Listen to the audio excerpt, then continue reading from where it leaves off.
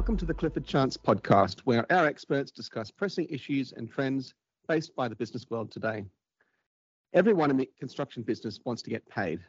This includes the offshore sector in Western Australia, which is a major global player. For context, in 2021, Western Australia produced over a tenth of global LNG exports, and that would make it the fourth largest exporter above Russia if it was a separate country. Today, we're looking at recent legislative changes in Western Australia and how they impact on construction contracts for offshore work, which is part of the Clifford Chance series of podcasts called Construction Law Conversations, which are all available on our website.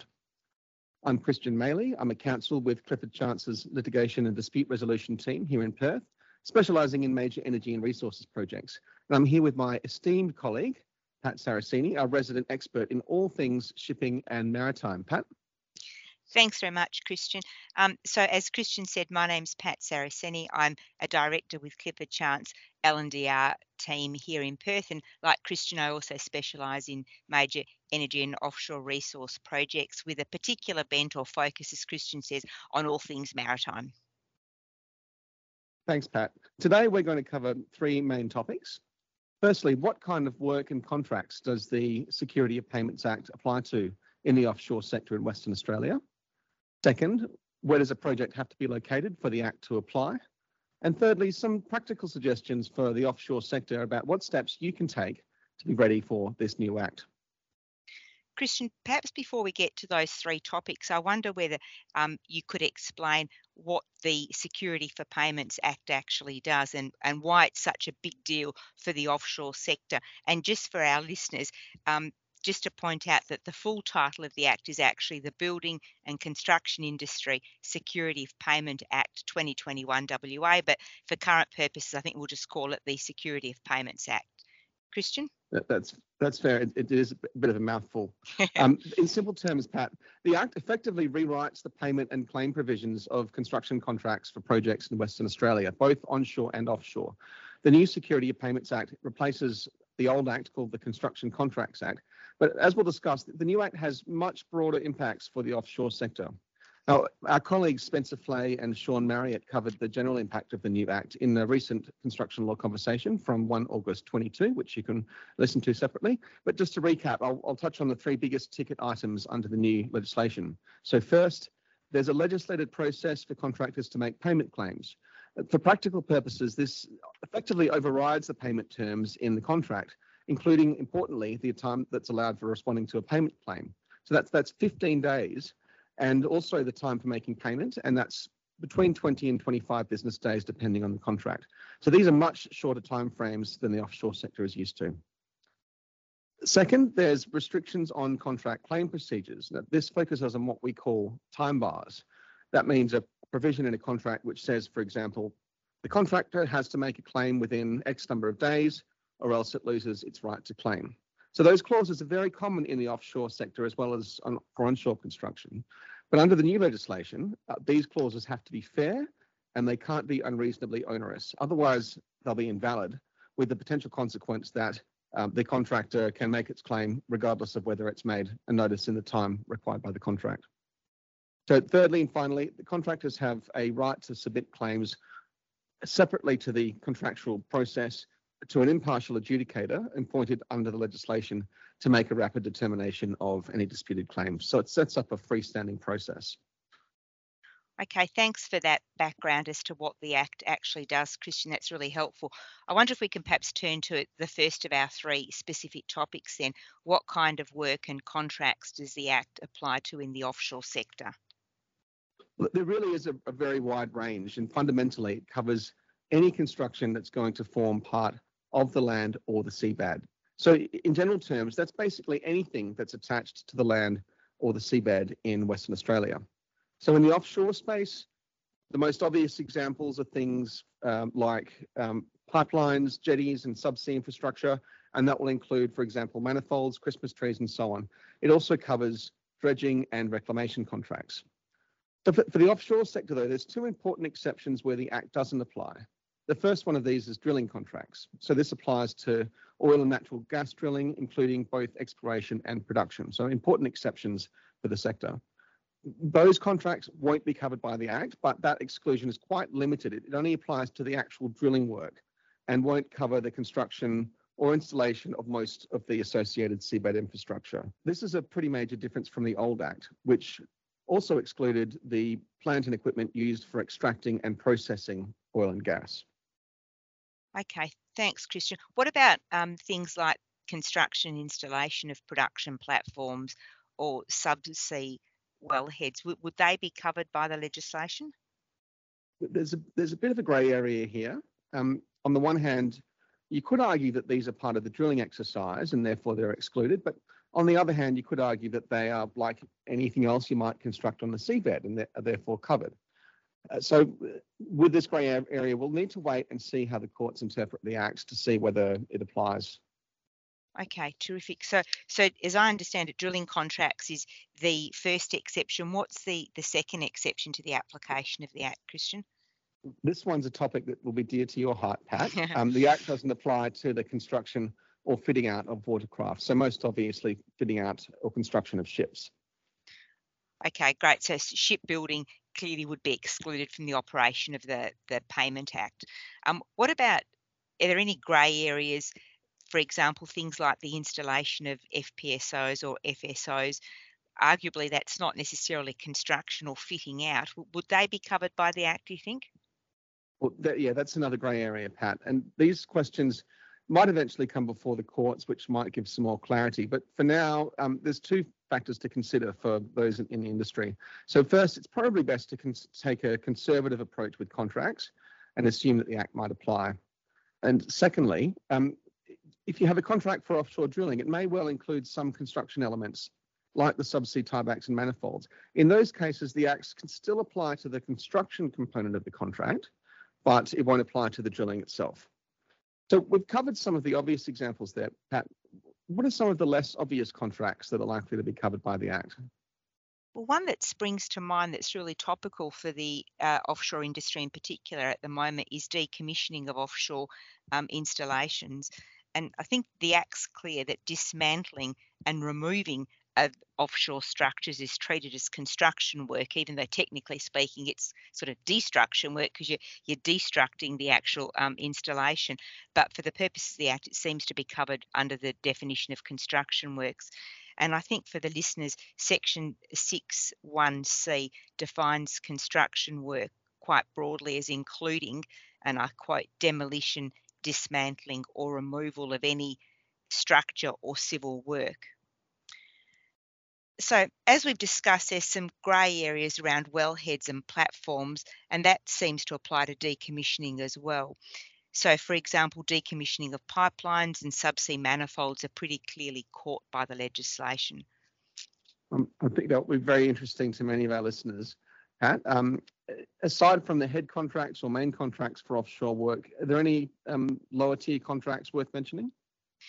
Yeah, look, I think so. Interestingly, the Act having such a broad application doesn't just apply to the main or the overarching contracts, but it also applies to lower hierarchy service contracts on the same project. So, for example, a labour hire or a crewing or manning contract for an offshore construction project would fall within the Act because the Act calls them sort of related goods and services which are covered by the Act. So I think they'd come within that general purview.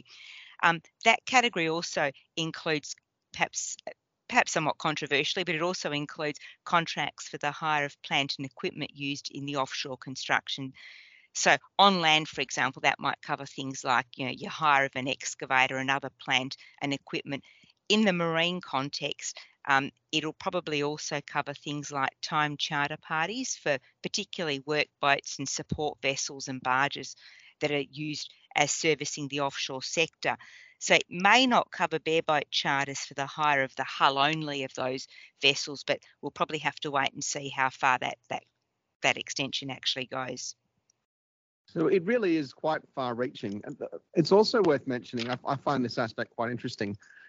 The Act expressly applies to the supply of prefabricated materials and components, So this is really relevant to Western Australia because often the manufacturing and the prefabrication work will happen a long way from Western Australia. For example, it's common for process or structural modules destined for a project in Western Australia to be fabricated in somewhere like South Korea or Malaysia. And that prefabrication work will be caught by the Act, even if it's happening a long way away in those places. Okay, great. Thanks, Kristian. So that probably deals with the first of our major topics, the kind of work and contracts that are covered by the legislation. If we can move on to the second area of focus, where does the project have to be located for the Act to apply? So the Act helpfully has two categories of what's in Western Australia. The first is straightforward. It's what is in Western Australian territory. That's not really relevant to the offshore sector because Western Australian territory ends at the coastline. Specifically, we're talking about the low water line here. Thanks for that, Kristian. So what's the second category then? Yeah, so under the second category, Pat, the Security of Payments Act will apply where, firstly, the construction contract is governed by Western Australian law, and secondly, the construction work is in an area of water adjacent to Western Australia, but not actually in Western Australian territory. So, Pat, for the Security Payments Act to apply under this category, has to be governed by Western Australian law. What's the current market position in the offshore sector for these types of contracts we've mentioned? Are they usually governed by WA law? Yeah, in my experience, they usually are or often are covered by WA law, provided there's some sort of a nexus with WA. So Kristian, if our contract's governed by WA law, the next question that we come to is whether the project is is water adjacent to Western Australia. What does that phrase actually mean, water adjacent to Western Australia? Pat, that is an excellent question and one that's surprisingly unclear. It's not entirely clear what water is adjacent to Western Australia under the Act because that term isn't defined in the Act and it doesn't spell out what it means. With a term like that, you'd normally expect to find a definition within the Act itself. Yep. And as you've said, Kristian, there's no definition of water adjacent to Western Australia in the Security of Payments legislation, but there's very similar term that's used in other legislation throughout Australia, and that's the adjacent area of a state. Now, that phrase usually means waters offshore from the state out to the edge of the exclusive economic zone and continuing to the edge of the continental shelf. So, for example, there's an important set of Australian laws here that may be of relevance called the Coastal Waters Act. And in simple terms, those laws allow Western Australia and the Australian states to make laws for their, quotes, adjacent areas, close quotes. So that's within the exclusive economic zone in the continental shelf. And that's quite a long way out from the shoreline, isn't it? Yeah, it is. Generally, it's between 200 and about 350 nautical miles, depending on where the continental shelf actually ends. So these limits come from the United Nations Convention on the Law of the Sea, or UNCLOS, which has a process for setting the precise boundaries of those areas.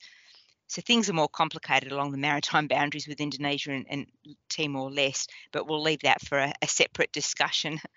So for the offshore sector, what's most important is that, putting aside the maritime boundary per se, all resource activities off the West Australian coast in the foreseeable future are likely to come within the adjacent area. I suspect that's probably surprising to some of our listeners to hear that the Act, which is a state law, extends so far offshore. You often hear the waters within the three nautical miles called the state waters, and everything else further out being referred to as Commonwealth waters. Yeah, that's true, Kristian. So within 3 nautical mile limit, technically called the state's coastal waters, the state laws apply just in the same fashion as they do on land, for example. But beyond that, the state's laws generally apply to all of the important categories of offshore economic activity. So, for example, offshore oil and gas, offshore mining, electricity, such as offshore wind farms and other sort of structures like that. So that's under a different Commonwealth laws that regulate each of these sectors. So there's a bit of a patchwork here. Yeah, and under this patchwork of laws, we have some uncertainty about that definition of adjacent area in the Security of Payment Act. So the term we've been talking about, adjacent area, is the definition in the Coastal Waters Act, but there's a handful of other laws that use that term to mean very different things. The one that comes to mind is the Sea Installations Act, which says the adjacent area starts from 3 nautical miles offshore and goes out from there. And then there's also the Petroleum Submerged Lands Act in Western Australia, which has almost the opposite meaning, from the coastline out to the 3 nautical miles limit and nothing past that. So I think at this stage, we really can't be completely sure where the Security of Payments Act applies to offshore construction. We're in uncharted waters, if you'll excuse the pun. We should have some clarity about this sooner or later when it comes before the courts to decide, or my real hope is that the Parliament might amend the Act relatively soon to give some clarity. But for now, I think if your project is off the coast of Western Australia and within these areas, the exclusive economic zone and the continental shelf, it's probably best to take a conservative approach and assume that your construction contract is subject to the Security of Payment Act. So that covers our second topic, Pat. Moving on to our third topic, and that's what should the offshore sector do in practical terms to take that conservative approach about the impact of the Security of Payment Act. Pat, you've been doing some work in this space recently, I think. Yeah, that's right. Thanks, Kristian. And I think part of that requirement is to make sure that the contracts comply with the legislation. We've been working with some clients recently updating their construction contracts and tender packages for various offshore projects to make sure they comply with the legislation. And a big part of the focus here has been on the payment terms and processes. So we also look at claim procedures as part of this overall process, and especially for all claim notification requirements that might be seen to be unfair or unreasonably onerous, which obviously are not allowed under the legislation. Aside from getting the contracts right, I think it's just as important to make sure that the project and commercial teams understand the new Security Payment Act and, importantly, what they need to do to comply with it. In the offshore sector, this will be a whole new world for many contract admins and commercial managers who may not have come across the old Construction Contracts Act at all, which was mainly relevant to on-land construction because of its narrower scope. Just on that, my colleagues and I at Clifford Chance in the construction team, we quite often run these training workshops on the new Act for the projects and commercial teams on offshore projects.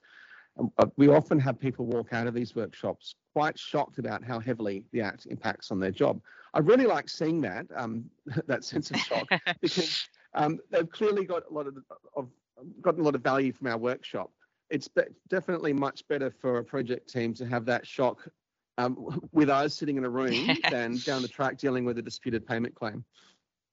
Yeah, absolutely. So the low water line is an important boundary under the legislation, as we've discussed.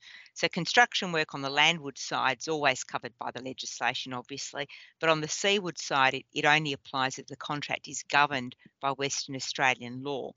So what does this mean for construction that straddles the low water mark, like a jetty or a wharf?